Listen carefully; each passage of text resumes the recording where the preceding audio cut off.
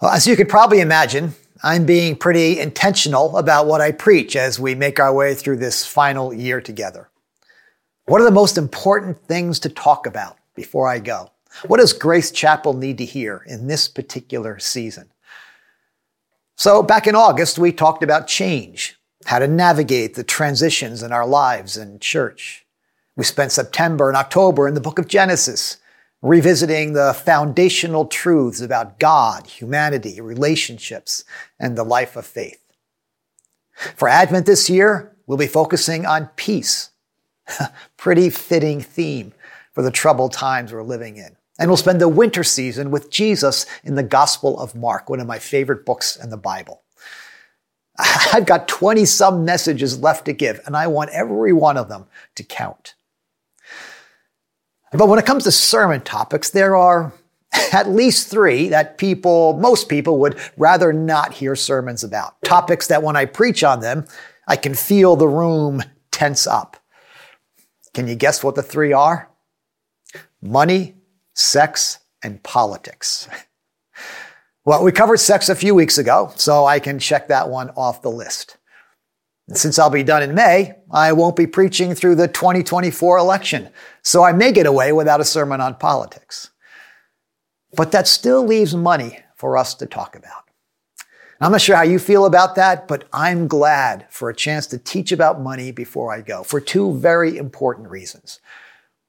The second most important reason, I'll start there, the second most important reason I'm glad to be speaking about money is that I care about the future of Grace Chapel.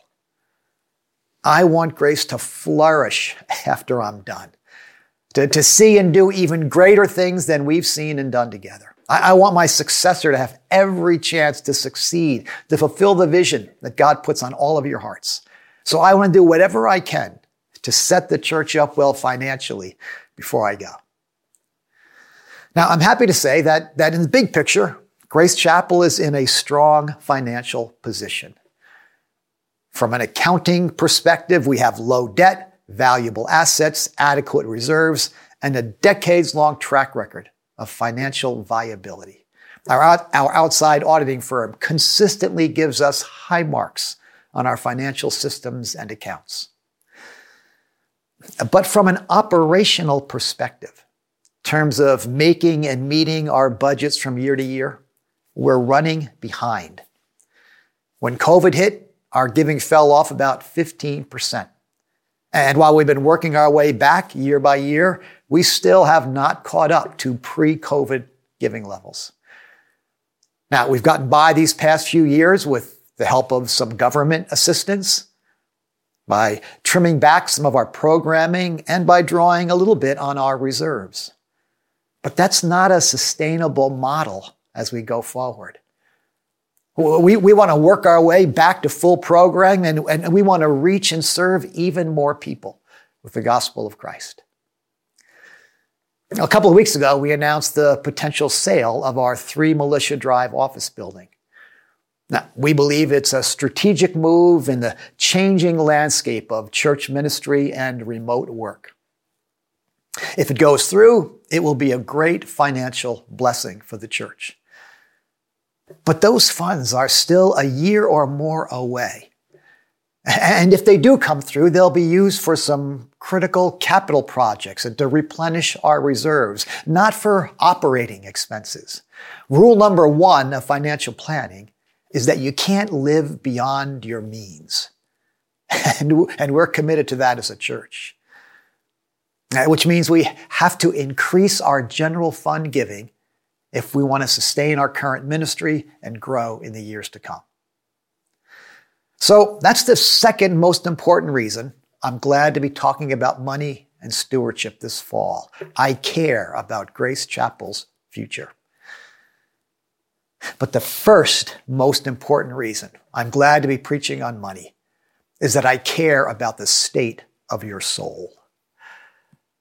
As a pastor, as a shepherd, I'm committed to nurturing your personal relationships with God, meeting you wherever you are on your journey of faith and helping you take your next steps, following Jesus, becoming the person He's calling you to be.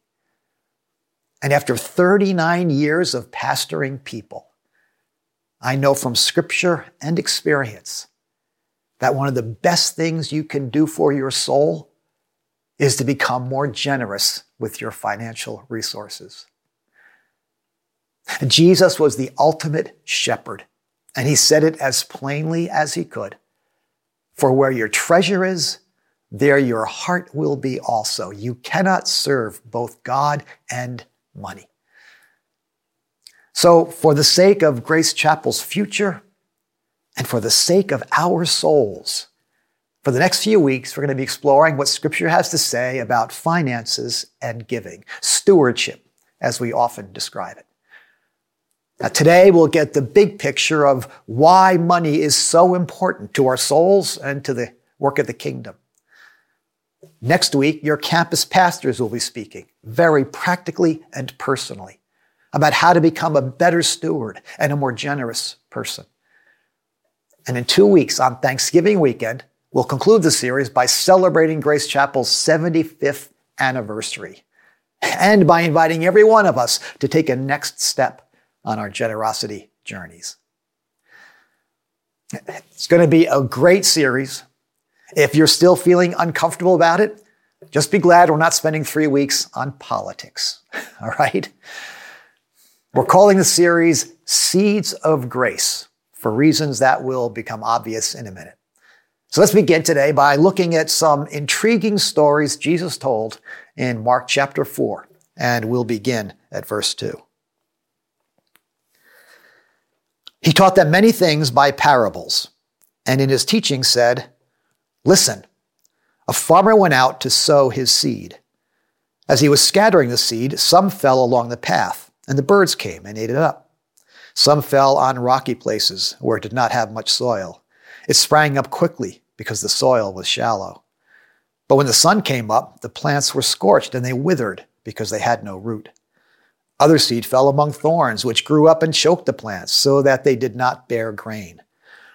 Still other seed fell on good soil. It came up, grew, and produced a crop, multiplying 30, 60, or even 100 times."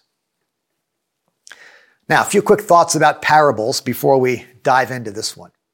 Parables are often described as earthly stories with heavenly meanings. They're made-up stories drawn from everyday life situations that illustrate spiritual truths. They're not true stories in the sense that they actually happened, but they are truth stories in the sense that they teach us something about how things work in the kingdom of God. Chances are we have all heard many sermons on this parable, often referred to as the parable of the sower and the seed, or sometimes the parable of the soils. It's generally understood to be a parable about what happens when the gospel is shared with people. In the verses that follow here, Jesus explains that the seed represents the word of God, the gospel, the good news of the kingdom. And the soils represent the hearts of people who receive that word. Sometimes the seed falls on bad soil and little or nothing comes of it. But when it falls on good soil, that seed can produce a bumper crop. Now, right about now, some of you are probably asking what this parable has to do with money, since Jesus himself tells us it's about the word or words of God. And that's certainly true. But I'd like to suggest that there's something bigger going on here, that a larger kingdom truth is being taught. This appears to be the first parable Jesus told. It's one of the longest parables he ever told, and it's one of the few parables that Jesus interprets in a very detailed way for the disciples. So many scholars suggest that this is an archetypal parable, that it sets up all the other parables and introduces some fundamental truths about how things work in the kingdom of God. And one of those truths is that gospel seeds need to be sown generously. Let's take a closer look here and you'll see what I mean. The parable begins. A farmer went out to sow his seed. So we get the sense that the farmer is being very intentional here. This isn't a casual or accidental activity. The story goes on. As he was scattering the seed, some fell along the path, and the birds came and ate it up. Some fell on rocky places where it did not have much soil. Other seed fell among thorns, which grew up and choked the plants. Now at this point, we find ourselves asking, what kind of farmer is this? Tossing his seed willy-nilly all over the place, hardly paying attention to where it lands. It seems kind of careless, doesn't it? Reckless, almost. Seeds cost money, and they're fragile enough as it is. Wouldn't a wise farmer sow his seed more carefully? It's such a puzzling thing that some interpreters have tried to rationalize the farmer's strange behavior, suggesting that his plan all along was to till the soil after he scattered the seeds, so they would be nicely nestled in the soil and have a chance to grow. Something must have happened, they say, that prevented him from doing that, and so some of the seed failed to bear fruit. But that seems to be reading an awful lot into what seems to be a pretty straightforward story.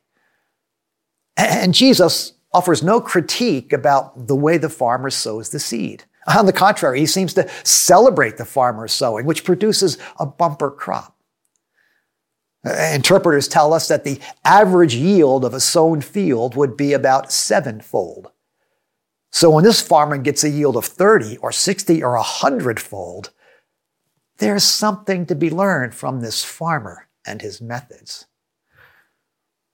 And one of the things to be learned is that gospel seeds have incredible potential. If the seeds that survived yielded that kind of harvest, those are some pretty special seeds. And while Jesus describes those seeds as the word or words of the gospel, I think you can make the case that the seeds represent any gospel activity or effort. Sometimes we sow gospel seeds with our words, telling people who Jesus is and what he's done for us. But sometimes we sow gospel seeds with our actions, showing people who Jesus is and what he's done for us. And one of the truths this parable is illustrating is that seeds of the gospel have incredible potential. And we'll talk about that in just a minute. The truth I want to call attention to here is that gospel seeds, whether words or deeds, need to be sown generously. This crazy farmer flinging seeds all over the place is teaching us something about how things work in the kingdom of God.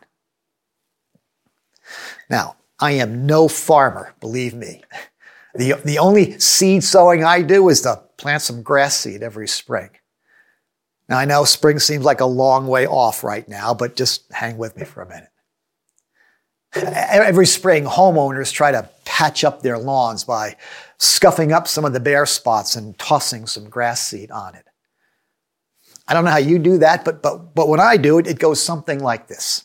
I grab a handful of seed and sprinkle it kind of sparingly on the scuffed up spot, remembering how much I paid for that seed and wanting to be sure I don't run out. But then after I look at the spot for a moment, I notice there's some places where there doesn't seem to be quite as much seed, so I sprinkle a little bit more on, just to be sure it's spread evenly. And then I kind of spread a little more, and eventually I tell myself that that's enough, it's time to move on, and then just before I turn to go, I grab another handful and just throw it out there, just to make sure. Here's what I'm getting at. You can't be stingy when you're sowing seed, because you can't predict which seeds will make it and which ones won't. You can't control the birds or the weather or the kids tromping all over it. All you can do is sow as many seeds as you can and hope for the best, knowing that the more seeds you sow, the more likely it is that some of them will grow. Gospel seeds need to be sown generously. Well, by now, you're probably figuring out where I'm going with this. If the seeds in this parable represent gospel words and gospel actions, I believe they can also represent gospel gifts, financial resources that we share directly with people in need, or resources we use to support others who are sowing seeds by words or actions. And for the sake of this series, we're calling those financial gifts seeds of grace. I love the visual we have for this series here. I like to imagine each one of those seeds representing a gospel word, a gospel deed, or a gospel gift, falling to the ground to bear fruit for the kingdom. And what we're learning here on this first Sunday in the series is that seeds of grace need to be sown generously. When we give financially to God's work, whether it's through our church or some other ministry or organization, we want to give like this farmer, freely, generously, almost recklessly. Now, generally speaking, I believe in intentional giving, being thoughtful and strategic. So I'm not suggesting that we should be careless or foolish in our giving.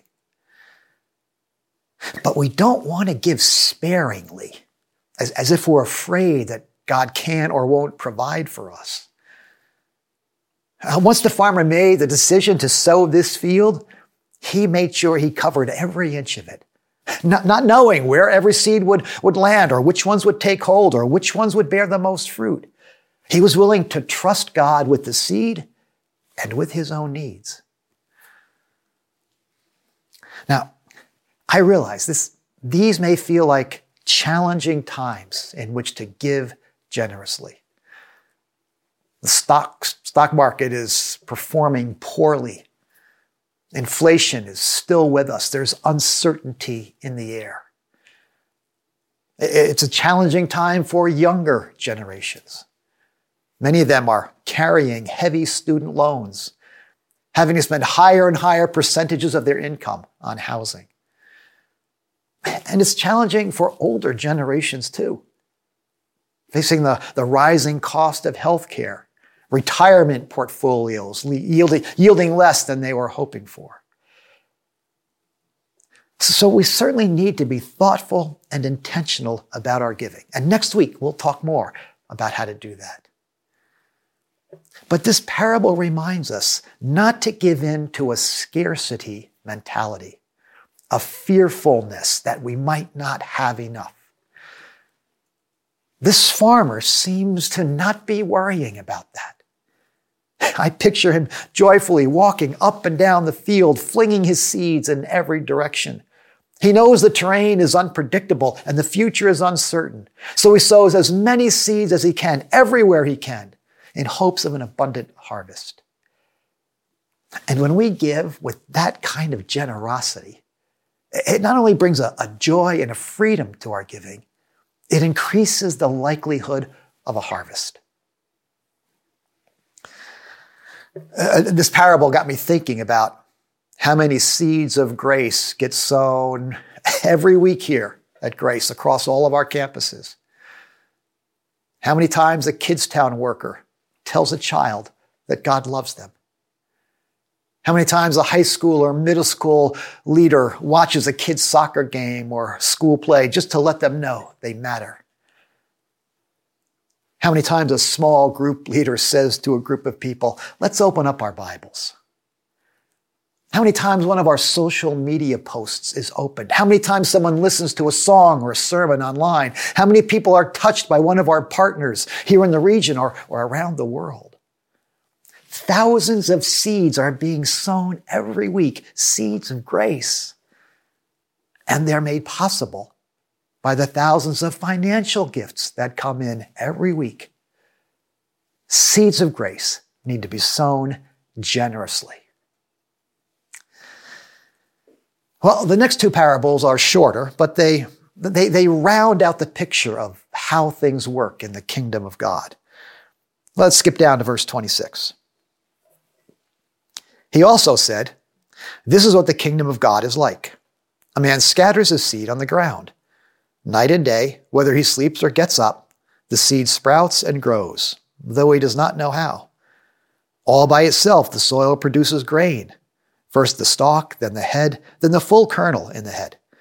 As soon as the grain is ripe, he puts the sickle to it, because the harvest has come.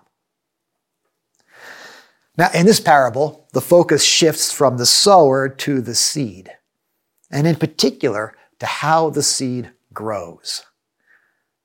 And it turns out no one really knows how the seed grows. Night and day, we're told. Whether the farmer is working the field or sleeping in his bed, the seed sprouts and grows, but he does not know how. All by itself, Jesus says, the seed grows slowly, gradually, almost imperceptibly. Beneath the surface, it germinates and then breaks through the soil, stretching toward the sky and eventually bearing fruit. Did a little bit of digging, pardon the pun, to see exactly how seeds grow. And it turns out, we know a lot more today about how seeds grow than the ancient farmers might have known. But we still don't really know why the seed grows. Why a dry, hard bit of matter suddenly comes to life. There's a mystery about how seeds grow. And that's certainly true in the spiritual realm. Gospel words, gospel actions, gospel gifts can take years to bear any kind of visible fruit. Sometimes it looks and feels like nothing very significant is happening at all. We came across a story recently from a longtime Kidstown volunteer. She writes, I was sitting in the 9:15 service one Sunday and saw a student. He looked to be about 16 or 17 years old. When I realized that he was one of my former students in Kidstown many years ago, I started to weep. He was in the service with his father or grandfather, listening attentively and praising God and saying amen to the things that Pastor Brian was saying. It was so encouraging to see that the work for the Lord is not in vain, and when it's done with love, it brings real fruit. We were reminded of the mysterious growth of the seed last week when we heard reports from our global and regional mission partners. Week by week, year after year, we put our gifts in the offering plate or online. A little bit at a time, they get distributed to our ministries and to our partners. Most of us have no idea where each of those dollars goes, and we rarely, if ever, get to see how in particular they're being used. But then we come to a Global Awareness Sunday, and we hear Uncle George tell us that they've graduated 3,000 church leaders and planted 700 churches in North India in the past 20 years. Emmanuel Gospel Center has settled dozens of Afghan families here in Greater Boston. Jesus Savior Church in Moldova has cared for 2,000 refugees from the war in Ukraine. That's how the kingdom grows. That's how seeds of grace bear fruit slowly, gradually, mysteriously. It's the power of God at work in every one of those seeds, every word, every deed, every gift given in Jesus' name has the potential to bear fruit for the kingdom. So according to Jesus, seeds of grace are sown generously and grow mysteriously. But there's a third parable here, another short one that reveals an important truth. It begins in verse 30. Again, he said, what shall we say the kingdom of God is like? Or what parable shall we use to describe it? It is like a mustard seed, which is the smallest seed you plant in the ground. Yet when it is planted, it grows and becomes the largest of all the garden plants, with such big branches that the birds of the air can perch in its shade. We're not going to get hung up here trying to defend the Bible simply because Jesus calls the mustard seed the smallest seed you plant in the ground, or the mustard plant the largest of all the garden plants. We know there are smaller seeds and larger plants. The Bible was never meant to be a science textbook. Jesus is simply using a common idiom of the day, figure of speech, to make the point that something very small can become something very large. That's how seeds of grace work. Small gifts over time can bear abundant fruit. We've told the story before about how we acquired the Watertown campus, a church building and property worth millions of dollars. After many months of prayer and discernment and relationship building, the remnant of that church decided to sell us their building for $1. Now, when Pastor Tom made that announcement to the Wilmington congregation one Sunday morning, after the service, a 12-year-old came running up to him with a $1 bill in her hand. She said, "I want to give the $1 for that campus." Years later, there's a thriving congregation in Watertown, and a $1 gift helped make it possible. Now, we all can't trace the dollars we give that directly, but every dollar given to God's work through grace or any ministry is like a seed planted in the ground that over time can bear remarkable fruit. As long as we're talking about small beginnings, let's remember that on October 5th, 1948, 5 couples gathered in a Lexington living room and began a Bible study with the dream of one day starting a church. That handful of people met for 7 years without a whole lot happening on the surface, so to speak. But beneath the ground, those seeds were germinating. And on February 12th, 1956, they broke through the surface and they held their first public worship service in rented space in Lexington Center. And in May of 1959, 11 years after their first meeting, they purchased land on Worthen Road, built a sanctuary that seated 200 people, and named their church Grace Chapel, because they figured it would always be a small, quaint community of believers. Little did they know that the mustard seeds they planted in those early years would one day grow into one of the largest churches in the Northeast, serving thousands of people across 6 campuses and tens of thousands more through their partners in the far-flung corners of the world. That's how things work in the kingdom of God. Seeds of grace are sown generously, grow mysteriously, and bear fruit abundantly. Every financial gift of any amount given over the course of those 75 years has contributed to the impact that Grace Chapel people and ministries have had on Greater Boston, on New England, and on the world.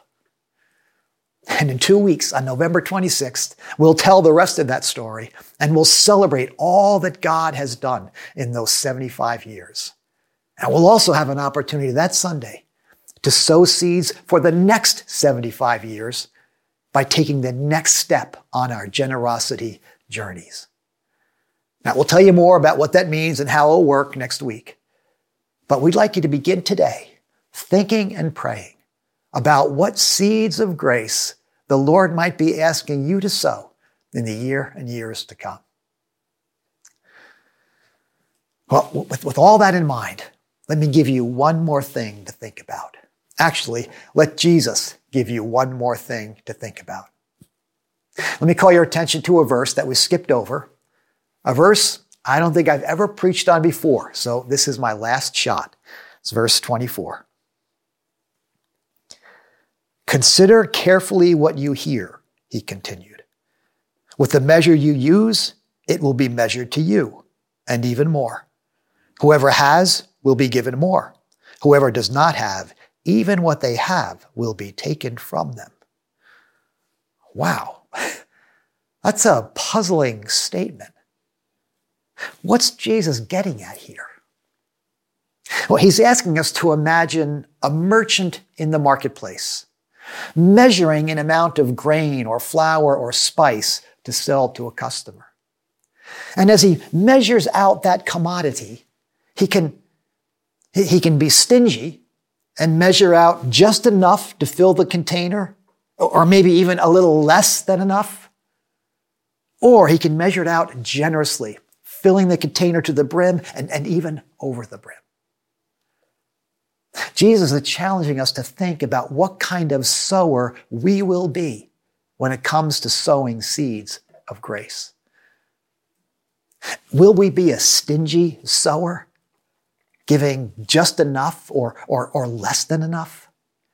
Or will we be generous sowers, giving more than enough, more than we're required to? And he wants us to think about it carefully. Because here's the thing. The way you give to others is the way it will be given to you. I'll say that again. The way you give to God and others is the way God and others will give to you. I was at Bedford Farms the other day, getting maybe my last outdoor ice cream for the season. I was in line behind an elderly couple, and they were chatting up the young woman behind the counter. They said something about visiting from New Jersey, but I got the sense they used to live here, or at least were familiar with Bedford Farms. And the woman ordered a cup of moose tracks, a good choice. But then she leaned into the window and said, "And could you make sure when you scoop it, you get lots of fudge and peanut butter cups? Really pack it in," she said. The server smiled and a few minutes later came back with a mountain of moose tracks dripping with fudgy goodness. And you know what? I think the server who scooped it got as much joy out of the whole thing as the customer who received it. So here's the question. What kind of scooper or sower do you want to be? The kind who sows generously, joyfully, almost recklessly? Or the kind who sows sparingly, fearfully, stingily? Think about it, Jesus says. Because the way you give to others is the way it will be given to you. Now, understand, this is not some health and wealth gospel here. Jesus isn't telling us to give more so we'll get more, as if it's some spiritual get-rich-quick scheme. Here's what I think Jesus is getting at. I've known a lot of generous people in my lifetime, in the church and outside the church. And you know what I've noticed about them? They're happy. They're positive. They're content. They're grateful. And people love to be around them. And I'm not just talking about wealthy people here. I'm talking about middle and even lower income people who are simply generous with what they have. I'm even thinking of people I've met in some of the poorest places on earth. People who aren't sure where their next meal is coming from. And yet with joy and generosity, they're offering me what little they have. I've also known a lot of stingy people in my lifetime, inside and outside the church. And you know what I've noticed about them? They're cranky. They're negative. They're never satisfied. And people don't really enjoy being around them. So they can't even enjoy what they have. Anybody remember a classic rock song from the 90s? Don't give up. You've got a reason to live. Can't forget, we only get what we give. I don't think the New Radicals had Mark chapter 4 in mind when they wrote that song, but it comes pretty close to what Jesus is telling us. You only get what you give. The measure we use when we give to others is the measure that will be used when joy and contentment and gratitude and love are given to us. And that's why I'm glad to be preaching about money this year. Not only because it's important to Grace Chapel's future, but because it's important to the state of all of our souls. From a discipleship perspective, there's almost nothing I can think of that will grow your faith and love like giving. It would be pastoral malpractice for me to leave without giving you another chance to take your next step on the generosity journey. And in a couple of weeks, we'll have an opportunity to do that. So I'm inviting you to start praying and thinking about it now. Because I promise you, no, Jesus promises you, the more you give, the more you will receive. Give, he says in another place, and it will be given to you. A good measure, pressed down, shaken together, and running over will be poured into your lap. For with the measure you use, it will be measured to you. Let's pray. We thank you, Lord, for every good gift you've given to us, individually and as a church. Thank you for all the fruit that has come over 75 years of sowing seeds, for the joy it's brought to us and to so many others. May you continue to lead us, Lord, on this journey of generosity, showing each one of us the steps you might have us take. And as we do, may you fill us to overflowing with joy and gratitude and faith. And as we come now to the communion table, may it remind us of how freely you have given us your Son and how freely he gave his life for our sake. In Jesus' name, amen.